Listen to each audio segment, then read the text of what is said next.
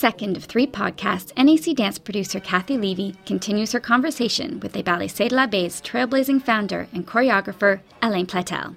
Happy listening.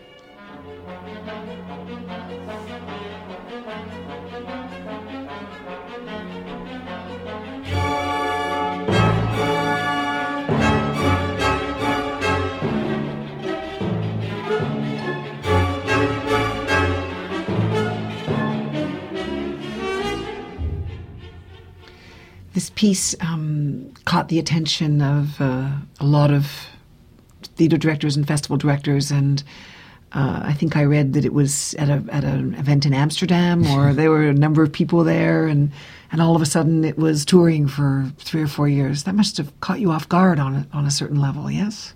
It was an absolute surprise, because I remember well this evening, because we were performing in Amsterdam, and there was really not so many people. There were not so many people who were in the audience the first night, and the second night, all of a sudden, it was a full house, and that was because there was an IETM meeting in Amsterdam, Informal European Theatre Meeting, which is this meeting of people who are working in the theatre sector and just meet each other in an informal way, and then very often in the city where they meet, things are organized, and they had a whole program in Amsterdam, which was a very official program. They had to see these big dance and theatre companies, and a large part of the group got fed up with that, and they tried to find the more alternative work. And for some reason, they ended up in this place where we were performing Bonjour Madame,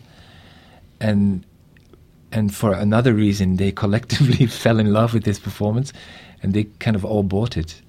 And from there on, we did this amazing tour that brought us to places like Lithuania. I remember Lithuania was really, really, really particular, because it was in the beginning of the 90s, so it just got independent. Wow.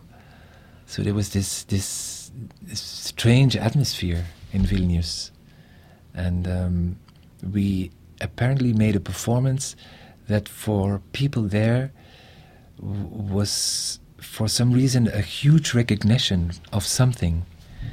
And I recall that we performed it, I think, 3 or 4 times there, and then they asked us if we wanted to do an extra performance, because there weren't too many people interested to come and see, and especially young people wanted to see it, and they couldn't get in. And we said, okay, we do it on one condition, that it's free. You know, that we do an extra performance and everybody can get in for free. Yeah. Because there was absolutely not a lot of money over there.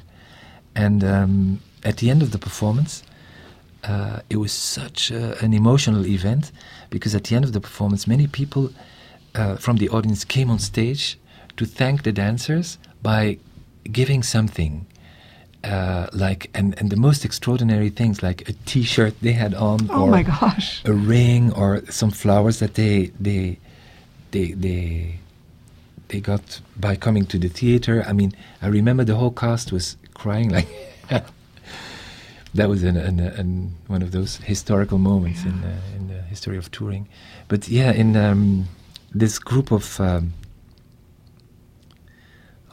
theater directors collectively bought the performance, and that opened up the international doors, let's say. I know who some of those folks were, and I know that they remained for many years some of the most important and influential theatre directors around, and people who, you know, who made it their work, if you will, to support artists with original voices. So they were obviously in the right place at the right time. And we were too. Yes, yeah. And this piece went on to tour for an awfully long time, didn't it? Yeah, I think I'm going to start a campaign for you to remount it. I just thought I'd tell you that. the 2012 version of Bonjour Madame. Yeah, we toured for 4 years with it. Not the whole time, of course, but in certain periods. And I remember the last performance was also this historic moment, because, as I said, the whole title of the performance was Bonjour Madame, comment allez-vous aujourd'hui? Il fait beau, il va sans doute pleuvoir, etc. And the last performance was in Avignon, in open air. And in the middle of the performance, it started to rain heavily, and so we had to stop the performance. It was just for a moment. It lasted like 10 minutes. So all the people from the audience went into the gallery around the theater, because it was in a convent that we performed, and then helped us to clean the stage, and then we continued to the performance. I mean, we started again and continued until the end, and it was very powerful. Yeah. I remember seeing that piece in the second half of the 1990s when it came to Montreal for the dance festival in Montreal.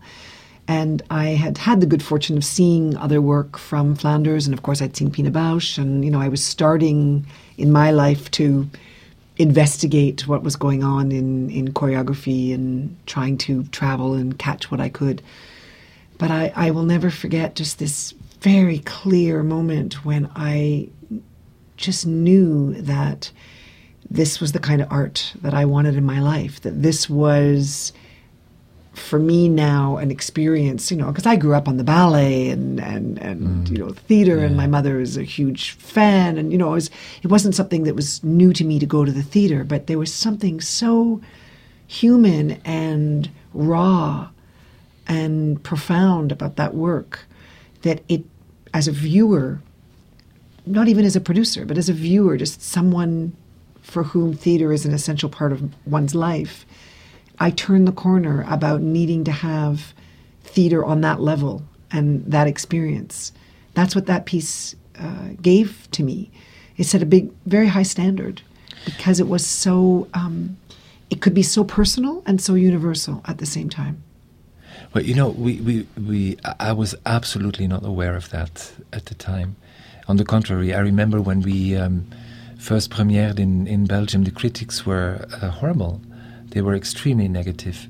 It was only, when the piece had such a success abroad that in Belgium they realized something was happening. And for me also, I wasn't. I could absolutely not. It was something that happened. I enjoyed the making of this performance so much, and maybe there is a link between the joy you feel in making the production and the final result. I think there is a link. If you feel joy by making a performance, then it will be a good performance. I'm nearly sure about that. But the whole effect of it, not only on my personal life and the way I worked, but then, as I heard also on many people who saw the performance, we could not think of. It was a complete surprise to us. And as I say, especially when I refer to the extreme negative critics that we had in Belgium. And there is an anecdote that is linked to these critics, because when we celebrated our 20th anniversary of the company, we made a book, and I thought, I'm going to meet people that during those 20 years were very important for me, or were important in some sense, and for each 5 years somebody that I can relate to this period. And I went to look for the journalist who wrote this extreme negative critic about Bonjour Madame, because by that time, and I'm talking about 15 years later, I knew, or 10 years later, I knew she was a very, very interesting person, and continued to work in the dance sector. She wasn't a critic anymore, but now she's a professor at the university in Antwerp, teaching dance history. And at that time, she was a beginning journalist. And so I went to talk about the beginning of the 90s with her. And of course, I asked her about where this critic came from, because she was really harsh about the performance. And this conversation I had with her was one of the most touching conversations I ever had with somebody, because she said, I knew you would ask this. So I before you came, I was looking for what did I write at that time. So I reread the whole thing, and it's not important on how she defended or not defended because she was in fact very surprised that she wrote this at that time. But for her, it was also a possibility to trace back how she was during that time between 90 and 95. And she talked a lot about what she lived during this whole period. And for me, this interview has become extremely essential, and I would urge all dance critics to read it, because it's so revealing on how somebody's personality is so important even in journalism, and in how you look at things and how you describe them, in your tastes, in your preferences, and in how you perceive things and project certain things. It's a beautiful interview, and I'm very, very happy that I took the courage to go back to this moment, because I remember it. This negative critic and others at that time were having an extreme big effect on me, because you're always fragile when you make things, but especially in this period, because I felt so strange to be a theater director in the midst of people that I thought were real directors. So I felt very, very insecure, but I was proud about this performance. So when somebody was knocking it down, it had a big effect on me. Were there lots of people doing that, or was it mostly out of Belgium? Like when you went other places, obviously it was received in a different way? In general, the critics were much more positive abroad. But this is something I have always had in Belgium. Yeah, it's very rare that a performance is unanimous, received in a positive way in Belgium. Well, that's interesting. I mean, it's you'd think that would change after a while, just as people become to understand your work and understand your reference points. And I think it becomes worse because, first of all, the expectations always grow. You're as good as your last work you made, and just that becomes always the reference. That's one thing. And then also there is such a huge choice in Belgium of what can be considered as very good work. So I think it's easier to be more critical about what is happening. And there's a lot of critical discourse, isn't there? There's a lot of people writing, and we don't have that volume here in Canada, unfortunately. But given what you just said, you're only as good as your last work.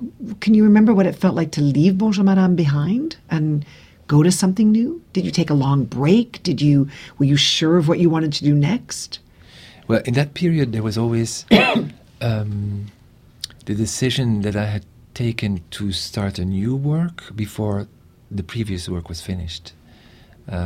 Before it was finished touring? Or before before it was finished touring. So that made it a little bit easier. And at that time I was always changing the cast of the... So it was always like a chapter that was finished. I think I always protected myself from the huge emotions that are accompanying the end of a performance, because I was realizing very much how important this moment of stopping was. I recently, for some reason, I was watching these images because I'm referring to this documentary that they made, Goldfish, and I hear myself saying that I consider theater as more and more as an exercise in trying to cope with how to die, which is wow, which is very heavy, but it's a bit like that for me, because for me theater is an extreme metaphor for life.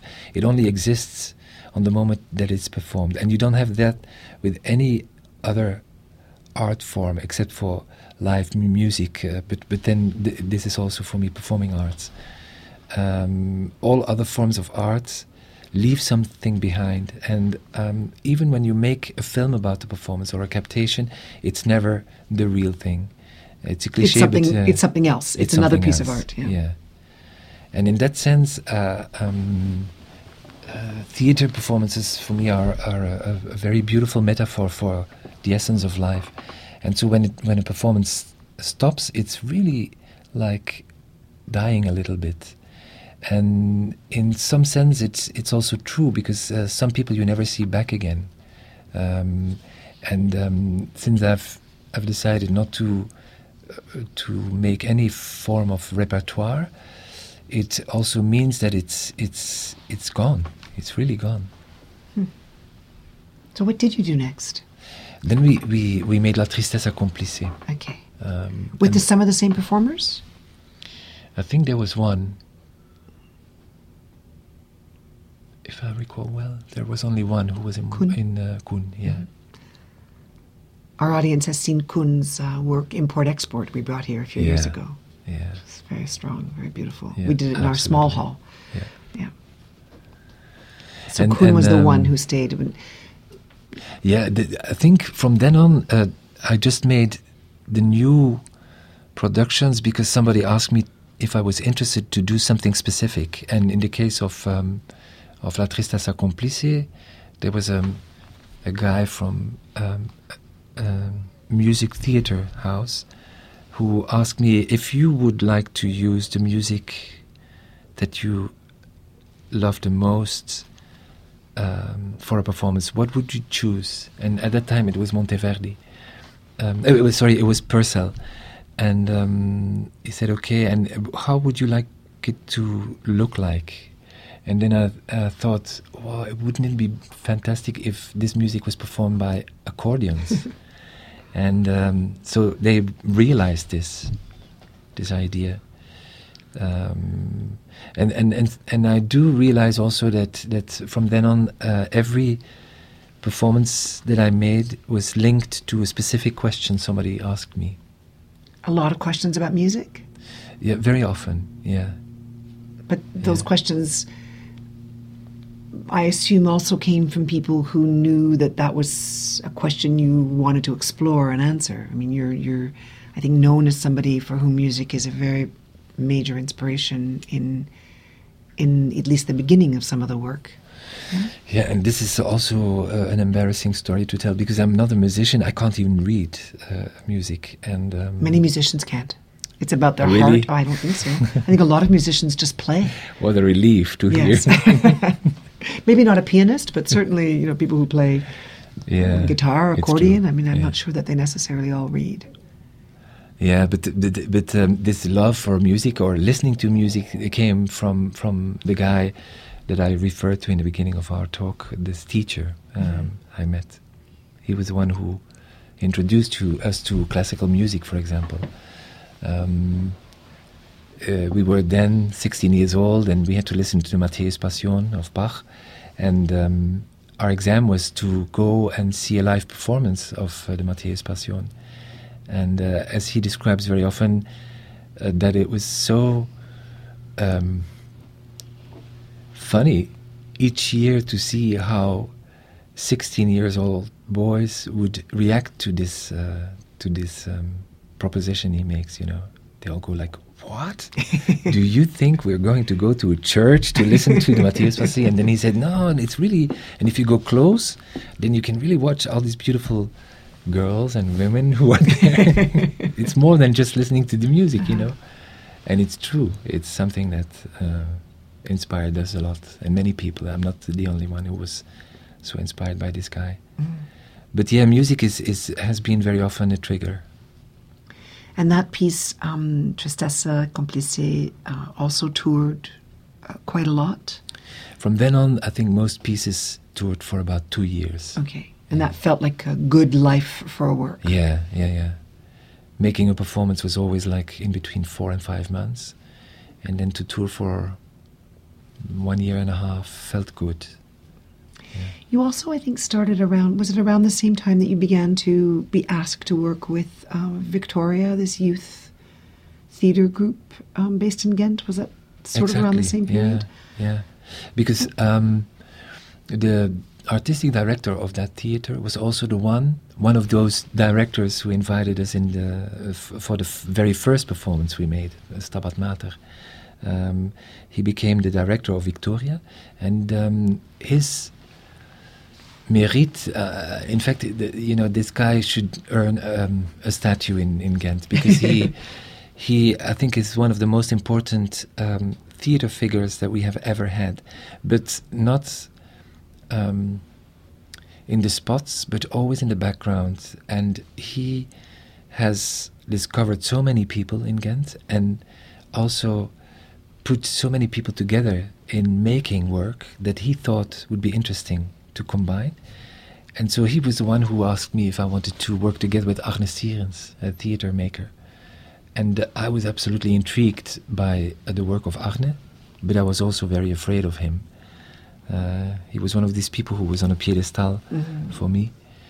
And I thought his work was so good and so powerful, especially in the way he used language, which at that time was quite new. It looked like people were just improvising the whole time and speaking their own slang on stage. So in the early 90s, that was quite new, the end of the 80s. Dirk Pauwels brought us together, and Arne introduced me to the work of a British photographer, Nick Waplington, who in the early 90s made this social photography. I mean, he made portraits of, let's say, poor people, but he made them in color, and he made pictures of that world that were so alive and so. It was like a pure celebration of life. There was no link to suffering or to. It was pure life in a joyful, celebrating style, let's say, and we both were intrigued by that and wanted to make a performance inspired on these pictures. And since I started to work together with adults and children, we wanted to continue this work also in theatre, and we were looking for a cast of children and adults to talk about family life, and we together made 3 performances inspired on that. One was inspired on one family and how they could live in pure chaos. Another one was Bernadette, where a Dodgem car set was used on stage. Like bumper cars. Bumper cars, yeah. And great metaphor for family. For family. Excellent. And also for growing up, because I don't know how it is here, but in Europe, the bumping cars are the place where you meet your first little boyfriend or girlfriend. So it was about growing up in the outside world, I would say.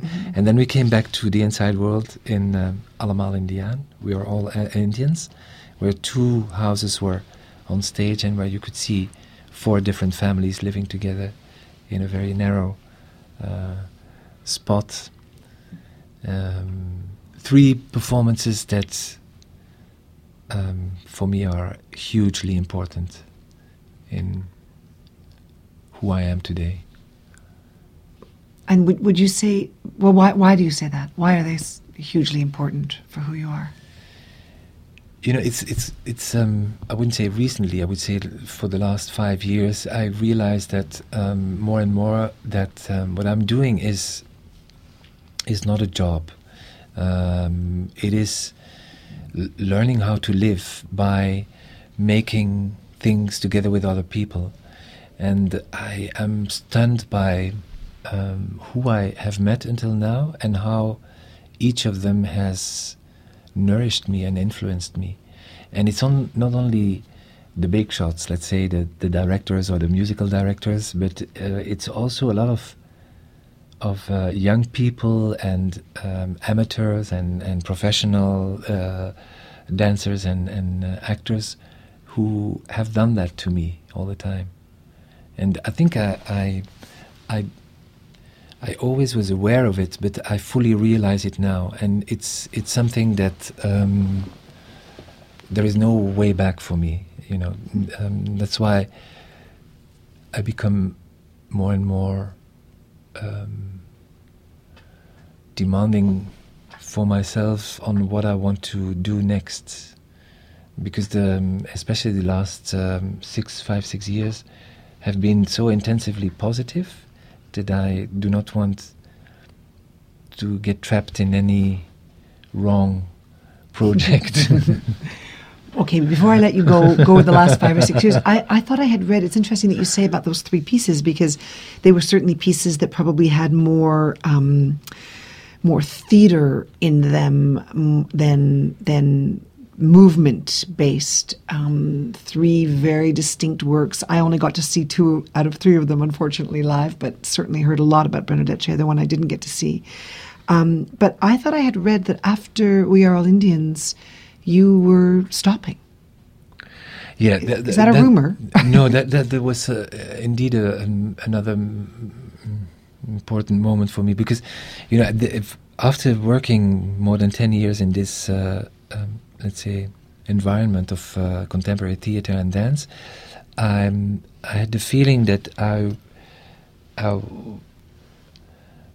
was getting in danger.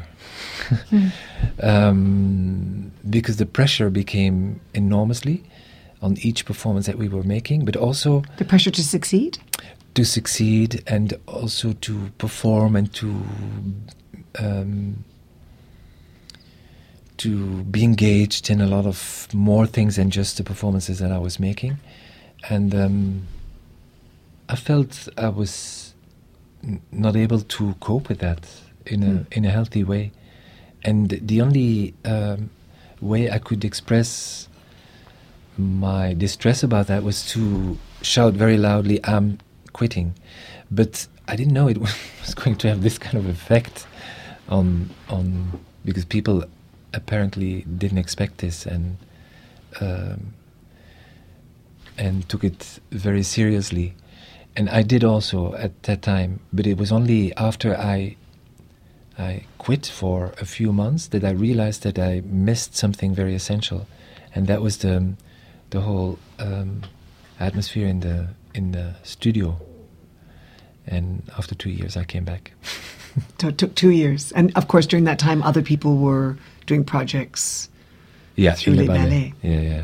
So in those 2 years, did you decide to do something completely different? I studied sign language. Okay. My niece was going to. She wanted to become an interpreter for deaf people, and she knew about this course. And I said, "Oh, I'll join you."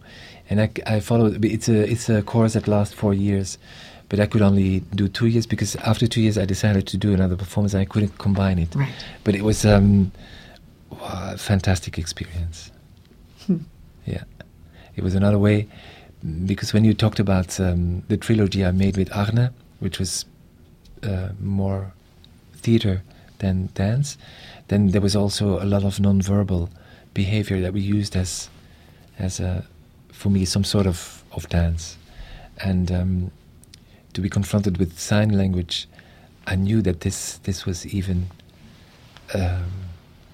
going further, because all of a sudden a spoken language became visual, and then we used this idea in Wolf. When we made Wolf, I invited 2 deaf people to join the company and to be with us to make this performance for 2 reasons. One was this interest from me on how dancers and people who use movement to talk would work together, and also because it was the work around a composer whose music is very specific, and I was intrigued by how would deaf people relate to music.